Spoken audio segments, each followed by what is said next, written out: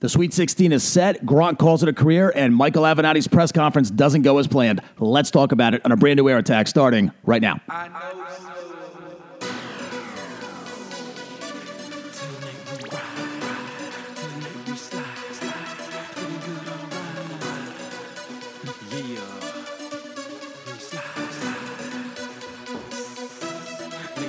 And that Sweet 16 involves a lot of your top seeds. In fact, all of the top 3 seeds from every region made it through this year, which I believe is the first time it's ever happened. I said last week I didn't see a whole lot there. I just didn't see a whole lot in terms of potential for real chaos. We'll get to March Madness a little bit later, but first, I think we could agree that the politics thing in this country is played out. I mean, it really is. It's overwhelming. It's been way too much. And social media is to blame because it's tough to get away from it. But the actual, the print media, TV journalists, whatever you want to call them, have a lot to do with it too. So when I'm hanging out on my couch on Friday afternoon, 3 TVs going, and they break for a special report on CBS News, which, by the way, used to be, to me, a special report is a space shuttle's taking off. Somebody shot the Pope. Somebody tried to kill the president. There's been a terror attack. We don't even do special reports anymore for terror attacks. We do special reports now because Robert Mueller submitted some paperwork on Friday afternoon. Now, first of all, as if you haven't had enough of that guy's name, just himself, for the last 2 years. And Twitter's got a lot to do with this. Twitter, if you don't realize this, filters the content to sort of fit their political agenda. So you see more and more of the stuff they want you to see and not so much of the stuff they don't want you to see. So all these tweets where I've had to unfollow people who have just been insufferable over the last 2 years with, boom, bombshell, whoa, here's 3 flashing red light emojis, okay? It's Mueller time, all this happy horse shit. I can't get away from that during March Madness. You're kidding me, right? This guy couldn't just file this stuff on Monday morning and do us all a favor. Thankfully, they didn't cut into, let's say, Colgate, Tennessee, which got real dicey for Tennessee late. Thankfully, they didn't cut into that, which I believe was on True TV anyway. But, you can't get away from this stuff. And now we know what we know about what's in the report, yada, yada, yada. I think most of us who basically just had either a clear head or no desire for there to be a problem there kind of knew what was coming from that report anyway. But just after 2 years of listening to accusation on top of accusation and all of these bombshell articles from the Times and the Washington Post, not to mention the guys on TV and women on TV, and we know the usual suspects, but just telling us about all this inside information and how they knew by the end of the year that, the president was going to be removed or resigned or what have you. And one of those people, of course, has been Michael Avenatti of Stormy Daniels fame, and I think he actually got involved in the Brett Kavanaugh hearings. I think that also turned out to be complete nonsense. He was accused of beating his girlfriend, accused of not paying his taxes, accused of withholding a 7-figure settlement from a guy who's paralyzed, but other than that, an all-around great guy. So Michael Avenatti announces on Sunday that he has a press conference scheduled for the following morning where he's going to announce something big having to do with college sports and apparently Nike. I don't think he planned on getting arrested by the FBI, before that press conference, but that's how it went. So now he's trying to shake down Nike for basically just straight cash, $20 million, to not disclose some sort of information that he claims he has in the company. Now, today on Twitter, he comes out, and you can follow me on Twitter, by the way, at BC, a.k.a. The Man. He comes out today on Twitter and says he's got info on DeAndre Ayton and his time at the school and yada, yada, yada. So clearly he watched either Zion Williamson blow through a sneaker and saw a company that was vulnerable, or he followed the Adidas scandal, which went all the way to LSU and Will Wade getting suspended for the NCAA tournament, which, by the way, they're going to drop him, but we'll get into that later. And he was inspired, or some combination of the two. And he said something, and the reason I say the Zion Williamson thing might have encouraged him was because he talked about, I'm going to take $10 billion off your market cap. In other words, you've already had a problem with your stock's reputation just in the last 2 or 3 weeks, maybe a little more, maybe a month ago that Duke-Carolina game was, but you've had a problem with the public perception of your stock. So let me go ahead and just sort of, hit you in a vulnerable spot. Unfortunately for him, he's now charged with extortion, wire fraud, and bank fraud, and is facing up to 100 years in jail. The interesting thing about this, besides the fact that it's just funny, and don't get me wrong, I know he's got a family and people that love him. I don't care. This is funny. If you don't think this is funny, we just have different senses of humor. This shit's funny. But here's the best part. His co-conspirator is reported to be Mark Geragos, who I believe goes back to the OJ days. Mark Geragos most recently has represented Jussie Smollett. it gets better. Mark Garagos also had another client recently who had a big payday at the expense of the NFL. You may have heard of him. His name, Colin Kaepernick, who just happens to have a pretty lucrative deal with, hold on, let me check my notes here. Hold on here. Let me just check my notes here. Let me get it up. Nike. Can't make it up, people. I know what you're thinking, man, what a crazy idea. As Colin would tell you, it's only crazy till you do it. That's what's going on. It's amazing how these dots all connect. It's amazing how it all comes back to the same crop of people. It really, really is. I remember Michael Avenatti, the first time I really got familiar with him, I think he was on 60 Minutes after the NFL. I think that's when, well, I guess Stormy Daniels did her interview the same day, so he was on there. And he's, his braggadocious nature and the beady eyes and everything else, talking about his track record. And they even asked him on CBS, and they said, look, you've got a history in politics. And he connects right back to Rahm Emanuel, who used to work in the White House for Barack Obama. And these guys, it's like 6 degrees of separation. These people can never get away from each other. But here's Mark Garagos, here's Jussie Smollett, here's Colin Kaepernick. What the hell is going on here? My God. So it's been an interesting, few days. Again, look, the politics stuff is played out, but when the politics sort of devolves into pure comedy, come on, people, give me a break. This isn't. I don't think at this point, I don't think Michael Avenatti has many friends right now. I don't think many people are willing to vouch for him. So I would say this is really beyond politics. This is just about stupidity. And with all the news that Nike's made lately, with these Colin Kaepernick ads, and with Zion Williamson blowing through a sneaker, and with all the sneaker drama in general connected to college sports, the timing of this is really interesting, especially the fact that he's doing it during the tournament. This is the one window of time during the year where everybody cares about college basketball. Of course, at some places like Duke, okay, that's a little bit different. Not a lot of schools, though. Think about it. Think about all the schools that are consumed with college basketball the entire year. North Carolina would be another one. Who are the other ones? Go ahead. Syracuse? You got to think a little bit about it, don't you? Because a lot of the schools also have big-time football programs. It just happens that, Carolina basketball is bigger than Carolina football, although Carolina football makes money, too. Duke is much bigger in basketball. Syracuse is much bigger in basketball, and so on and so forth. So he chose this as his. This is when the press conference was going to happen. That obviously just makes it look like more of a shakedown and less of a legitimate lawsuit. And again, he wants to claim that something happened with DeAndre Ayton in Arizona. Hey, I just assumed it did. Weren't we already kind of onto that anyway? So I guess if there's one thing America can agree on, it's that Michael Avenatti's fucked in the head. Now, what part Mark Garagos wanted to play in this whole thing, I have no idea. I don't get these guys. Mark Garagos, as far as I knew, has had a tremendous career as a high-profile lawyer with obviously a bunch of celebrity clients. What is he getting mixed up with this guy for? I don't know exactly how these things connect. I just know these guys somehow always find their ways around each other, and they all come back to somehow there's a political tie-in and everything else, and it's really quite bizarre. It's fascinating, but it's also quite bizarre. And the one thing that you kind of take from all this is when you're dealing with people who love to make accusations, just tread lightly before you go ahead and latch on to whatever cause they're trying to push. Because usually when the people are accusing, there's an agenda there. And it's almost sociopathic how people will try to repeat and just pound it into your head that something's going on. Whether it's a politics thing, a personal thing. I'll give you an example, okay? Because a lot of us have been on the receiving end of just lies, bad rumors, whatever. A year ago, Chris Hardwick, and I talked about it right here. Okay, he's got a girlfriend. They break up. He then dates somebody else. They're now married. All of a sudden, his ex-girlfriend, Chloe Dykstra, decides to write an article in Medium about what a monster her ex-boyfriend was. Okay, he's some sort of sexual deviant, verbally abusive, whatever that really means. Okay, et cetera, et cetera, et cetera. She didn't give the name, but she gave all the details about the guy, like what kind of job he had, when they dated, how long they dated, so you'd have to be a moron not to figure out she was talking about Chris Hardwick. And as it turns out, he dumped her. Now, if he was such a bad guy, A, why did he have to dump her, not the other way around? I know what you're going to say. Oh, well, sometimes when you're abused, yada, yada, yada. Okay, fine. It also turned out she cheated on him. How about that part? Okay, and he had to actually go through.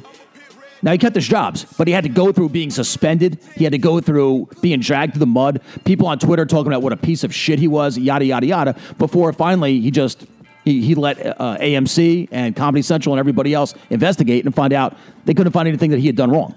including from many of his other girlfriends, which is, let me just give you a hot tip, girls. If you're going to make accusations about your ex, you better hope there's another ex out there that can back you up. Because if the guy's in his 30s, or I think Chris Hardwick's in his early 40s, and there's no other women willing to say this kind of stuff about him, chances are it's not going to look too good for you, especially if you actually cheated on the guy. And that's just one example. So sometimes when people just make these, they're constantly in the business, and in Michael Avenatti's case, it's literally business of making accusation after accusation after accusation. Just be careful who you listen to. That's all I'll say about that. You know, sometimes now with him, I think he's such a circus show that it's not even that difficult. You know, he's such a P.T. Barnum type of character. It's not that difficult. But a lot of times when somebody's saying what you want to hear, when they're making an accusation that would make you look like your crazy accusations were actually legitimate, sometimes it's easy to latch onto that. That's why you want to be careful before you do stuff like that. Okay? Doesn't matter if you lost an election. Doesn't matter if some guy dumped you. Doesn't matter what happened. Okay? Sometimes just be careful with who you listen to. That's all. NFL stuff real quick. Packers versus Bears.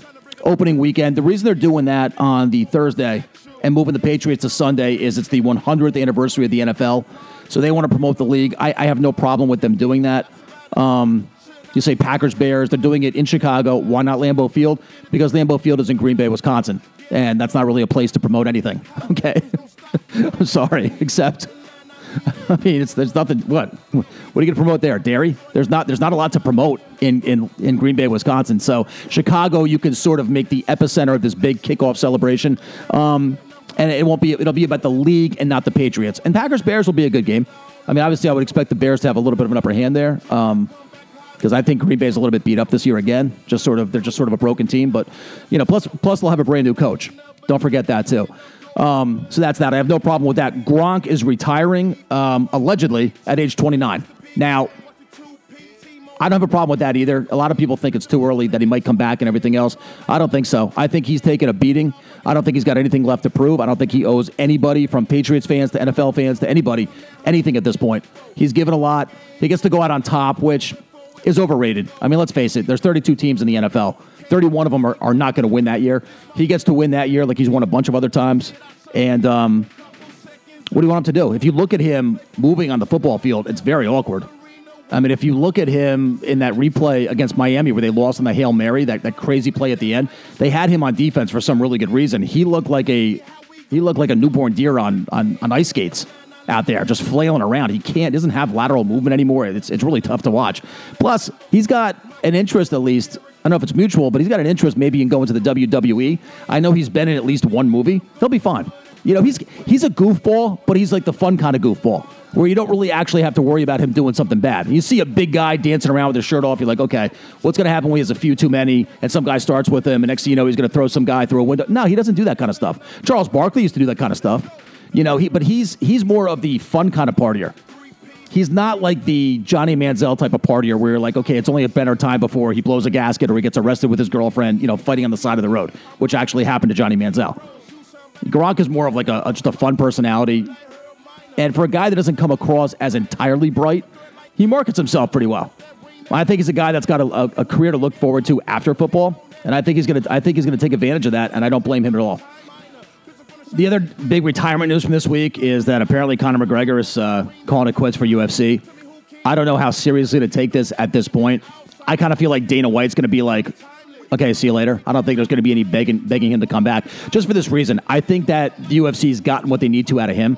And I think that with the legal issues, with the stunt he pulled at Barclays Center, and now there's another problem down in Miami, which it's not a big deal. He didn't beat anyone's ass, which obviously he could do to 90% of the population at least. But he took a guy's phone and slammed it on the ground. And people are trying to make excuses for this guy, but it's enough already. He's got a right to go out. He's got a right to not be harassed. I don't know if someone taking a picture of him in public is really being harassed. Guy's made himself a lot of money. Don't forget about the $100 million or so that he made with that ridiculous fight against Mayweather, where Mayweather just toyed with everybody. Okay, because Mayweather could have ended that fight whenever he wanted to. We all know that. I mean, looking back on that, Mayweather was just kind of letting McGregor run himself into the ground because he knew he wouldn't have the stamina, and then he just sort of went to work on him. And, I think the over-under in that fight was 9.5 rounds, and he got him somewhere in the 10th, I think, if I'm not mistaken. But, Conor McGregor's made plenty of money. I think Dana White's tired of having to suspend him, tired of hearing all the rumors about the stuff he does, out of the ring and when he's hanging out and partying and everything like that. I'm not saying Conor McGregor's a bad guy. He's done a lot for UFC. He's helped, Dana White make a lot of money. But I just think that at this point, Dana White's going to be like, you know what? See you later. I don't think anyone's going to beg him to come back because I think the sport has now gotten bigger than him, much bigger than him. And from his perspective, too. I mean, it's a rigorous life having to train for those things, and you take a pounding, too. I mean, UFC is, I mean, it's some of these knockouts are getting to be ridiculous. Guys are just, spouting blood from their nose and their ears. Their faces are getting misshapen. They're taking kicks and punches to the face and the head where they come out of the fights and the doctors say you're fine. Yeah, that's also happened in how many NFL games over the years? And now we know that that's probably not the case. The guys really aren't fine. I have no problem with him walking away and spending his money. And he's another guy like Gronk. He does stuff, outside of just fighting. He's another guy that's promoted himself very well. When he first started getting into the ring on a professional level, he was a plumber's apprentice. So I think things have played out pretty well for him. He wants to walk away, let him walk away. Like I said, the sport's got plenty of stars. I'm not a big UFC guy. I know he's about as big a star as the sport's ever had, but he's not the only one. You have Chuck Liddell and George St. Pierre and these guys. There's been a lot of stars. There were guys before him. There'll be guys after him. That's just how it works. So he wants to go. Happy trails to him. But I don't think anyone's going to beg him to come back, especially after the nonsense of Miami. Even though that sounds minor, it's going to escalate eventually into him doing something else. And I think Dana White has just had it. That's just my guess. Okay. March Madness. I said last week when we we're going through the bracket that I just didn't see a lot of potential here for craziness. And you fast forward to here, and like I said earlier, all of the 1, 2, and 3 seeds made it through to the Sweet 16. That's not supposed to happen, but that's exactly what did. The closest you came to upsetting that pattern was Maryland. Now, I said Maryland was a sleeper out of the East. Maryland could have beaten LSU. Some think they should have beaten LSU. Got themselves into a big hole, and last-minute shot by Waters, who is one of the better players on LSU. They get through past Maryland. Maryland still covers. I had Maryland plus 2.5 in that game, so the 2-point margin. In fact, at the end of that game, it was tied. And LSU comes and calls a timeout, so I'm thinking anything but a 3. Because a 3 either goes in and I lose, because I'm getting 2.5 with Maryland, or the 3 misses and we go to overtime. And then overtime, anything happens. So an LSU 2-pointer, maybe you go to overtime, but if he makes it, then you win. Even though the team that I bet on lost the game, it's not my concern. My concern is with the wager. So LSU gets by Maryland. Now they'll go against Michigan State. Here's where the coaching thing gets interesting. No Will Wade. The guy who is Will Wade's assistant, who is basically the acting head coach, is obviously a step down. We'll put it that way. From Will Wade. Will Wade, who, by the way, look, if you're going to be involved in these scandals with sneaker companies and recruiters and everything else, and just offering kids straight up cash, can you do the world a favor and not talk about it on your own phone? And not mention the player's name while we're at it? You got to be fucking kidding me. My God, is this your first day? And he doesn't look like a crook. He really doesn't. Like I said, he came from VCU, assistant coach under Shaka Smart. This is his second year at LSU. And these are the conversations that he's having. Man. Michael Avenatti thought he was going to floor us with some story about DeAndre Ayton. Anyway, and by the way, Will Wade wanted to coach in the tournament. He didn't want to talk to the school. He didn't want to deny any wrongdoing. Still wanted to coach in the tournament. And he threw something in there about constitutional rights. Come on, man, stop. Boy, I didn't want to hear from Colin Kaepernick. I don't want to hear from you. You don't have a constitutional right not to answer questions about your involvement with a known criminal when your team's about to head into March Madness. What do you want, all the wins vacated? You fool.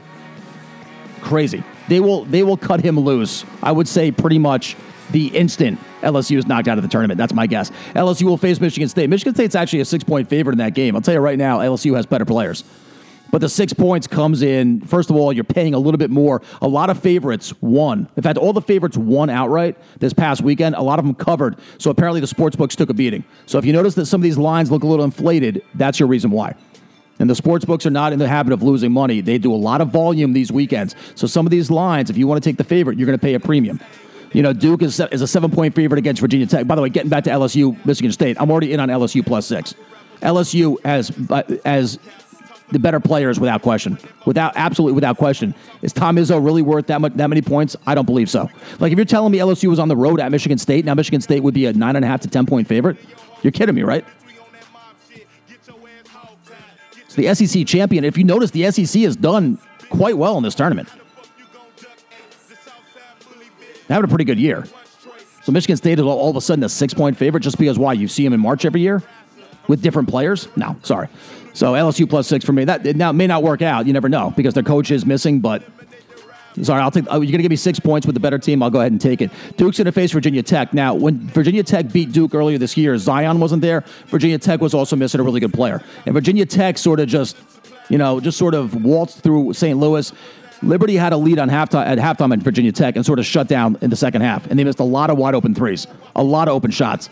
So Liberty got a little bit tight. I have not been sold on Virginia Tech all year, but here's 2 teams now from the ACC meeting each other in the Sweet 16.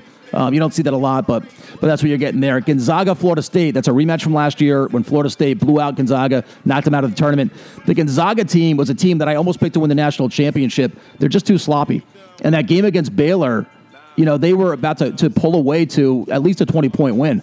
And they came out in the second half, and Baylor goes on an 8-0 run. And then there's turnovers, there's a silly technical foul, and it ended up winning the game by 12. But it got down to, I think, 5 or 7 at one point. Baylor actually made it a competitive game. And so this Gonzaga team to me just doesn't have that sort of killer instinct to sort of deliver a knockout punch.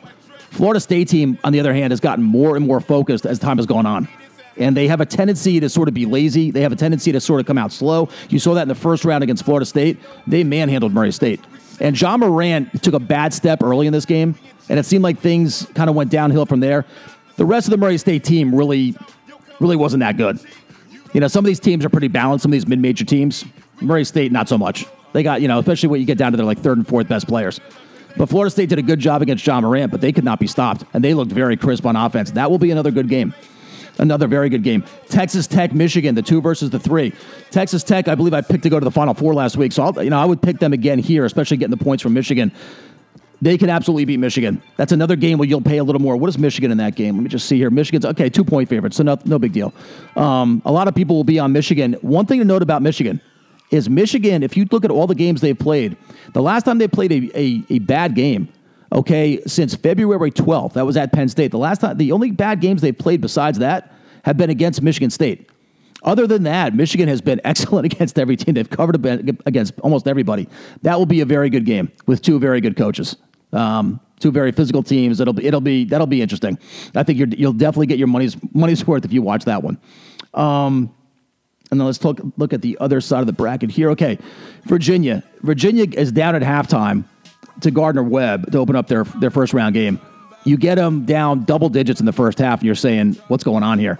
Gardner-Webb totally shuts down in the second half, stops making shots they were making in the first half. They obviously got a little bit tight, and Virginia goes, wins going away 71-56.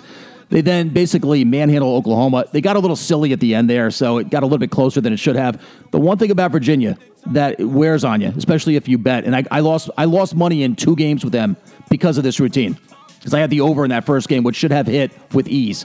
Virginia gets a lead late, and they start trying to run down the clock. And I'm not talking about managing the clock. I'm not talking about taking the shot clock down inside of 10 seconds. I mean, they literally hold the ball, dribble the ball inside, dribble it back outside, and try to put on almost like a Harlem Globetrotter show and get into some sort of move to the basket with like 5 seconds left in the clock, which inevitably ends up with some sort of ridiculous off-balance shot that is just completely, ill-fated from the start. And there's one thing to run down the clock. There's another thing to get too cute and to get into the habit of just trying to wind down the time. That can come back to haunt you. You start getting in that habit and you give up quick threes to the other team. All of a sudden, you realize, we're going to have to score some more to win this game. But they're not in the mode of scoring. They've got a better offense than they've had in years past. Their defense is good. It is not great. And they're getting a little bit too much into that Tony Bennett sort of ideology, if you will. Let's win the game with defense. Let's keep it to a grind. Let's make it a low-scoring game. That hasn't worked for them yet. If you notice early in the year when they were really, really playing well, it's because the offense was loose. They were letting the offense flow. DeAndre Hunter, Kyle Webb. They've got guys that are going to be in the NBA. Their big guys are sort of average at best. But I can't stand seeing these teams late in games. Instead of just playing basketball and delivering a knockout punch, they just sort of see how much. It's like watching an egg timer. How much can we just drain the clock? Like, hey, coach, look at me. Look how low I took the shot clock there. That's great. Our 12-point lead is now 7. Why don't you knock that shit off? Sorry. And it comes from the coach. All joking aside, it comes from Tony Bennett.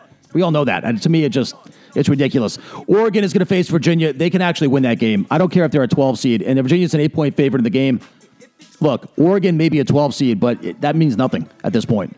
They absolutely, ran away from Wisconsin. The game was never close. And the UC Irvine's a good team. Now, they were overmatched against Oregon, and UC Irvine beat a Kansas State team that's pretty much without their best inside guy, Dean Wade. So that was sort of, was it an impressive win? Yeah, it's an impressive win. They were still Big 12 champions regular season, right? So that's kind of impressive.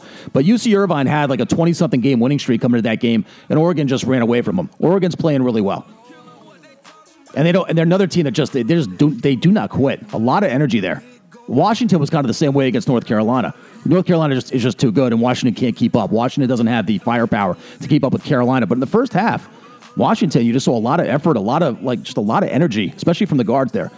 Oregon will absolutely challenge Virginia. You watch. Purdue versus Tennessee. Purdue just slaughters Villanova, who completes the theme of the first two rounds, which is that the Big East is garbage. And it's nothing against the Big East. I live in that area. I live in the Northeast. Nothing against the Big East. They've got some storied programs, Villanova being one of them. This is a bad year for the Big East. Oh, my God. Seton Hall getting trounced by, it was Wofford, right, that trounced Seton Hall. And then Murray State just completely gate to wire dominating Marquette. Those are supposed to be the better teams in that conference. Purdue just, it was 87-61. It wasn't that close. Iowa and Tennessee now, on the other hand. Tennessee had, at halftime, I think it was a 19-point lead. At halftime, the game ends up going to overtime because Tennessee, like I just said about Virginia, Tennessee decides, hey, look, coach, look how we can run the clock down. And you're watching these guys, and they get the ball 35 feet from the basket, and they're just standing there. No one's doing anything. There's no motion on offense. Guys are jogging. Guys are lackadaisical. They're basically styling out there. Well, wait a second. You guys realize you got another 16 minutes to play here. And Iowa has guys who can score. And I tweeted at I think it was at the first TV timeout. I said, Tennessee better grow up here, or Iowa's going to get back in this game. And it didn't take long before the lead was down to 5, and next thing you know, they're tied. It was just, a couple mistakes here. Iowa's feeling it. Tennessee's not feeling it. All of a sudden, Tennessee feels like they have to score. Iowa's got all the confidence in the world, and they're the guy with nothing to lose. Crazy game. The Purdue-Tennessee game, I think, should be good, but Tennessee's a better team. Tennessee has better players, and I would think that the game against Iowa was a major wake-up call. So I think Tennessee gets through there. I really do. Carolina's my pick to win the national championship. That's not going to change, but they will get a challenge from Auburn. If you haven't watched Auburn this year, that is a fun game to watch. That's going to be, Friday night? Friday night at 7:30. So that's going to be the same time as so that's going to overlap with the LSU-Michigan State game. Well, you got a lot of good games. And inevitably, they got to be at the same time eventually. So Carolina-Auburn is going to be at the same time as LSU-Michigan State. Wow. Auburn has a bunch of guys that are really good shooting threes. And they better be because they shoot a ton of threes. And it's not just one or two guys that specialize in it. It's like the whole team. It's like the entire team is 6'6" and can bomb away from three. Carolina obviously can score from anywhere on the court. I tell you what, they will get a challenge from Auburn.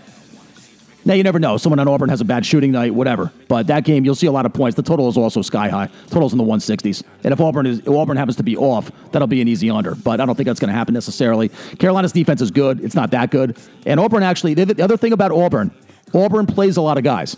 And Carolina wants to run up and down the court and sort of wear you down. And that's just the style they want to play anyway. But they're very deep. So is Auburn. And you may think Bruce Pearl is a crook. That's kind of been a theme lately in college basketball. Let's just leave that out of it for a second. He's done a very good job at Auburn. Found himself a home. For a New York City guy who's got a reputation for being a little bit shady, he's found himself a home in the Southeast. Even if Tennessee did run him out of there a few years ago, and if the NCAA told him to get lost for 3 years. The other game you get in the Sweet 16 is Houston and Kentucky. First of all, you don't know if Kentucky's going to have P.J. Washington. That's the first thing. I watched a little bit of Houston against Ohio State. I watched most of that game. Houston team's impressive. They really are. And that conference is impressive. Remember Duke, Duke against Virginia Tech. Duke, very easily could be watching UCF play Virginia Tech. That UCF team took them down to the wire. Duke had every break, and I mean every break. And I'm not trying to cry an anti-Duke sort of theme here. That's not what I'm going with. I'm not trying to give you some sort of anti-Duke diatribe. That's not what this is. But Duke had everything go well at the end of that game. The blown dunk on the alley-oop, then the three-pointer that came right after it, a couple of questionable calls, the fact that rebound went right to R.J. Barrett, and he was able to tip it right in, everything. If Taco Fall just gets out of Zion Williamson's way, we're probably having a different conversation right now. Honestly, if he just gets out of the way and says, like, hey, go ahead, score, dunk. Leave me alone. Leave me out of it.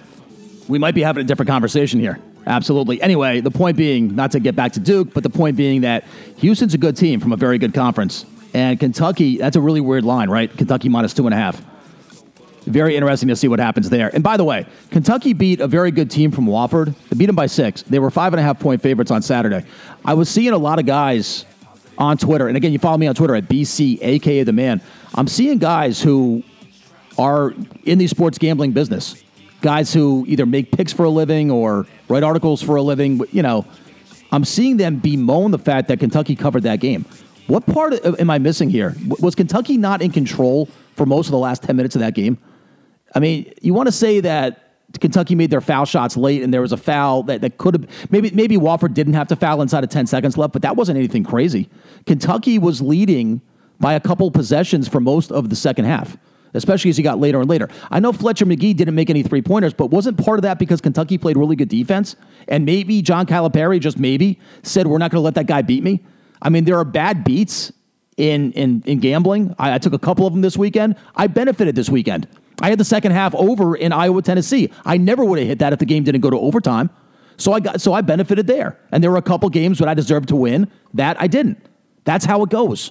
So these people that are crying about Kentucky covering against Wofford just because you gave out Wofford plus 5.5 like it couldn't lose. Sorry, guys.